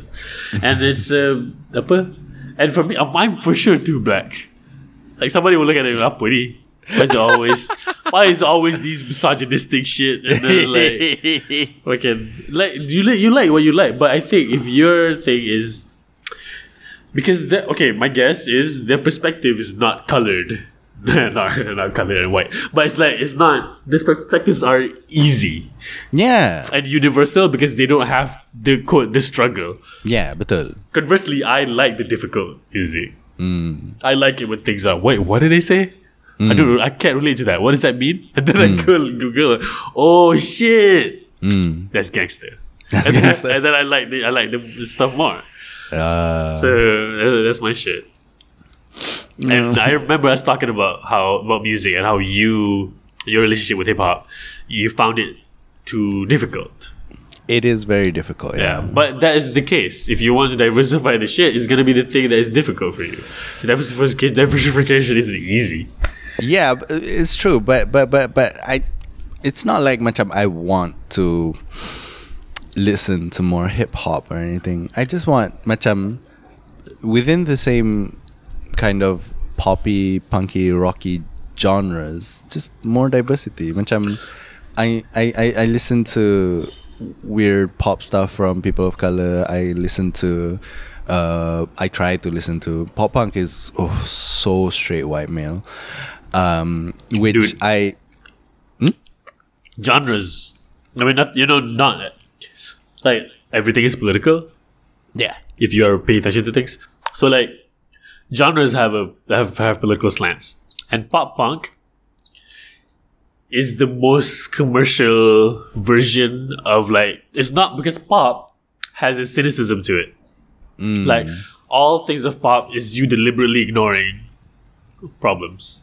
Right, you just want to be happy, and dance is like a concentrated version of that, just the chorus over and over. Yeah. And so pop is like, hey, consider how things might be terrible, but I wanna dance. Pop, right? Pop punk is they taking what punk is meant to be, which is anti-establishment and like an anger at the system and an annoyance to even really finish their song. Yeah. That's what punk is. Yeah. And then it's pop punk. It's not punk pop. No. Which means you're making this part palatable. You're making this part, we're removing the bits about punk that makes it hard. You're moving the hard edges, meaning you want to rebel, but you don't want to upset anybody. Betul. Which is such a middling position to take. It's a centrist. Centrist. Yeah. Which is, you know what I mean? As a genre, that's why I'm like, I'm not against people who make the music, but that's what the genre tells me. That's what the genre communicates to me. If I see pop it's punk, not I'm wrong. Like, all right. Macam, an overwhelming majority of pop punk is that, but my particular corner of pop punk that I like to listen to, which is also still heavily dominated by straight white men juga, ialah I'm a sad boy, I'm sad. Yeah. So macam things are difficult. My grandpa has Alzheimer's and I'm weird about it. My girlfriend has depression. How do I help her? Those kinds of things. Yeah. And I like sad boy pop punk. Angry Emo. boy pop punk is good. Emo, yes. Tapi the pop punk of macam I'm here with my friends and I'm eating pizza. Yang tu I shy away from lah. I shy away from. Yeah. Modern baseball is more macam girls don't like me. And that appeals a lot to me. I don't know why. You gotta explore that, man. You gotta explore it. Figure out what that means for you. Oh boy. That shit does not appeal to me at all, dude. But you won't look at me. I'm like, who gives a fuck? That's so like, are you singing about this? To who? You said you were too sick to go out tonight, but then I saw your Instagram and you were hanging out with your other friends. Let's think about this. Here's the thing. I understand that sentiment. It's just that singing and to who you're singing it is weird to me. Who are you singing this to that they're gonna sing along? You know what I mean? If a bunch of people are lonely and sad and you go to a concert, none of you are lonely and sad anymore. You're at a concert together with other people. So and you're singing your heart out, having joy. Yeah, so this doesn't compute. And like I understand that to me it doesn't compute. To other people, yeah, that's the exposition that they like. Yeah. So it's like macam I thought I was the only one who felt this way. Rupa-rupanya tidak. Rupa-rupanya how I'm feeling is a genre of music. Yeah. Rupa-rupanya how I'm feeling makes a lot of money. Yeah. Duh. So yeah. For me, the songs that are sad, that I like R&B songs that are sad. That's my favorite shit, because those songs, like, it's not although it does get performed in front of an audience at a concert, those songs are for you're sad, but you have to dance. You know That's what I mean? Usher right there. Yeah, that's Usher. Like, let it burn. It's the way he tells people he's sad and still popping and locking. Outside of a car. Yeah, he's popping and locking outside of his own car. Like, I'm some girl's breaking up with me. And people are like, oh shit, Usher is sad. Look at him doing the moonwalk. These are my confessions. Yeah, just when I thought I cheated on my friend. Like, okay, alright. There's even like the R&B where the musician is like, this is 90s, I want to say 90s, 80s R&B where the singer has his shirt open, his button-up shirt that's open, and he's sweating. Yeah. He's like, girl, like, oh shit. But that's like usually like the overclamped, overly emotional love ballad. Yeah, It's not they're being sad, they're in love, there is a yearning. So that's the song. That makes sense to yearn together as a group. But to be sad that someone doesn't like you is not a thing that's in R&B. I'm noticing a thing. Yeah, probably. It's their framing of girls don't like me is not girls will never like me. It's like this particular girl does not know that they should like me yet. that is the position of R&B. The self-esteem difference. Yeah, there's a difference in self-esteem. Yeah, because quite pronounced. The self-esteem to show your full face instead of covering half of it with your hair. Yeah, half of it with hair. Yeah, that's like my self-esteem is higher. That's why I listen to R&B. If a girl is sad, I'm like, do you enjoy being hurt? I know you smelled the perfume, the makeup on his shirt. Yeah. Let me love you. Let me do it. Yeah, come on, yeah, let me love you. Come on. You like me mistreated? The hell is this? You should let me. But meanwhile, your self-esteem is like. Yeah. Of course, girls don't like me because look at me, I'm ugly and I'm stupid. Whoa. Such a teenage dirtbag, baby. I'm sorry, I can't be perfect. The self-esteem level is so bad. You don't even want to sing properly. The whiny voices, the tattletale Blink-182, blah, blah, blah. Kind of like, don't waste your time on me. You already a voice inside my head. Meanwhile, an R&B singer breaks up with a girl and is sad about it and is doing runs. Like just vocal runs. Whoa. Yeah. Can't I don't wanna know if you're fucking him. Just don't tell me. Cause I'm so sick of love songs, so tired of tears. So done with wishing you so still here. So that's your experience with your Spotify rap. Yeah, that's Spotify rap. So I guess the way to fix that is just to fix your self-esteem. Yeah, that would fix a lot of things in my life.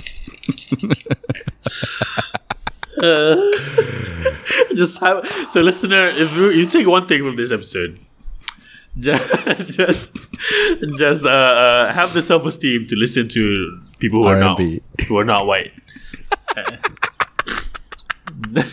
Yeah, straight white men, such experts in feeling sorry for themselves. Yeah, because they have to. They have no other way. They have no other obstacles in life. Of course, they have to sing it out because themselves. They are their biggest obstacle. Yeah, if only they could just not be sad. Meanwhile, an R&B singer is like, well, meanwhile, meanwhile, in hip hop, I love bad bitches. That's my fucking problem. Yeah. I love bad bitches. That's my fucking problem. Yeah, that's it. It's great. The self-esteem is amazing. When listening to hip hop, immaculate. Great. So much fun. If you still want to be sad and listen to hip hop, you can listen to Juice WRLD or Earl Sweatshirt. He's great for some sad hip hop. Young Lean. Young Lean. Yeah. Aesop Rock when you're Impossible Kid is amazing sad boy hip hop. Yeah. Well, there you go, making it white again. Fuck me. Fuck me in my butt. Fuck me. I'm like, juice, Earl. And then like, Okay. Let's correct Aesop course. Rock. Tyler the creator. Tyler's fun though. He likes having He's fun. fun. Yeah, Flower Boy. Yeah. Flower Boy's good. Yeah. Yeah, I like Flower Boy, but bukan Who That Boy. Who That Boy. Bukan Who That Boy. Make that day disappear. Who should do that there? Oh boy. ASAP landed Rihanna, man. Itulah kan. Tula, why you sound Did he get her preggies?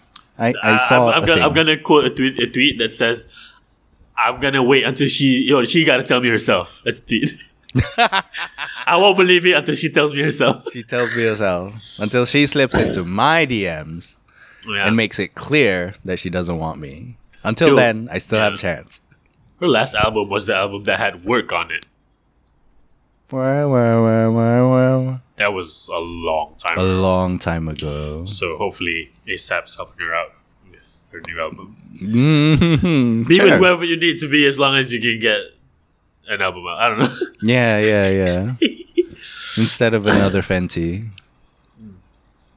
Or not, do what you need to do. Yeah, be the billionaire that you are supposed to be.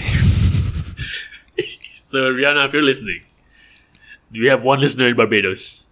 It's got to be Rihanna. So yeah, make that new album so that it'll appear in Anwar's 2022 Spotify. Please. You don't listen to Rihanna, get out of here. I listen to the hits lah. Rihanna hits I listen to. I don't listen to full album Rihanna. You don't listen to her cover of Tame Impala. Ooh, I You need to don't know get this. on that. I didn't know In that. her latest album, she covered Feel it back, baby, baby, baby. Da, da, da, da, da, da, da. What is that one? Ooh. I feel like a brand new person. Me in is what I like. So yeah, that song she covered. In her Oh, album. nice. Yeah, so I that's will how a check lot it of out. people found out about Tame Impala. Oh, interesting. Yeah, so Wow. so you don't know this kind of thing you miss out. Tula. So I don't know. I mean, if you like the music you like, just like it, man, and show people. Yeah. Show people, and then people have to call you out. People do, but I call myself out first. Okay. At least I know that I'm a straight white man, dick sucker, Oh boy. cock rider. It's not wrong, I think, just to like music. It's just if you want to examine what that means about you, go ahead. For me, what it means is I'm not really. I don't really use Spotify that much. That's what it means, I think. Yeah. Because Drake and Kanye is the same. It's the same songs, which means the rotation are very low. So, but I use YouTube more to listen to music rather than Spotify. I think because I don't really listen to new music as much. On YouTube, I'll find weird instrumentals. Yeah. And YouTube will recommend me people are like, what the fuck is this? And then cool visuals. Carl Weezer. Punya. Yeah, Carl Weezer's cover of Covers. Joji punya, what is it? What's it called? Slow Dancing in the Dark. Slow yeah? Dancing in the Dark. That's a great cover. Listen to that one. That'll change your life. Yeah, so I love listening to that stuff on YouTube. And Spotify, I listen to bila the new drops. So since Donda and CLB both came out this year, so I'm like, yeah, listen to both. And one of them sucks. Guess which one? It's Drake. It's Drake. Chillabit. Okay, yeah. So this episode, thank you for listening to this far into the episode. I don't know if you learned anything. So we talk a lot of shit. But hopefully something was fun. Hopefully you're entertained once again. This will be the last episode until we come back next year, sometime next year, in one of the weeks next year. We may change the format a little bit. I don't know. What will happen? Who knows? Only I do for now. And then once you see it, you will see it. I aim to do a little more listener engagement. I want to engage with y'all more, and I want to upload more instead of because season has been fewer episodes than season 3. Yeah. I've recorded a lot less because I needed to work a lot more.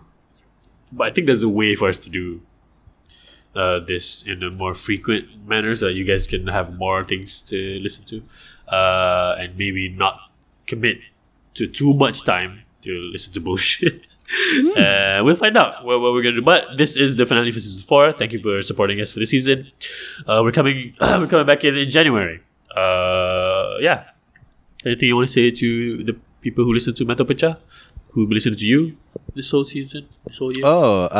Thank you so much for listening to Mental Pecah and for my involvements in it when I have been involved in it. Thank you for supporting Pinball Monkeys at patreon.com/pinballmonkeys. Patreon.com/pinballmonkeys. Thank you to the patrons of Pinball Monkeys. I will quickly list their names: Aisha, Salah, Amsha, Natra, Alina, Ifi, Sarah, Faza, Arina, Tasnim, Izyan, Ayuni, Aiman, Amanda, Anwar, Nick Hanis, Tris, Nofu, Rachel Chi, Ira, Daniel, Alia, Musemeister, Sabrina, Mayamin, Safri, Shafiq, Zan, Belik, and Nicole Dorville. Woo! And then? Okay. If you want sad straight white men music but told through the POC lens of straight Malay men, you can go to Pasca Sini punya latest album, Emo Department, where we sing about heartbreak and trying to make it in a world that is against you. Nice. Patreon.com/pinballmonkeys. New uploads coming. More regular uploads coming. And I hope you take care of yourselves. Take care of each other. This year has been difficult and weird and tough. But I believe in you. And keep going for the people who love you. And keep going for yourself. And keep doing good things. Wash your hands. Be generous. Be kind. I love you. I love you. And that's all. Me. Bye.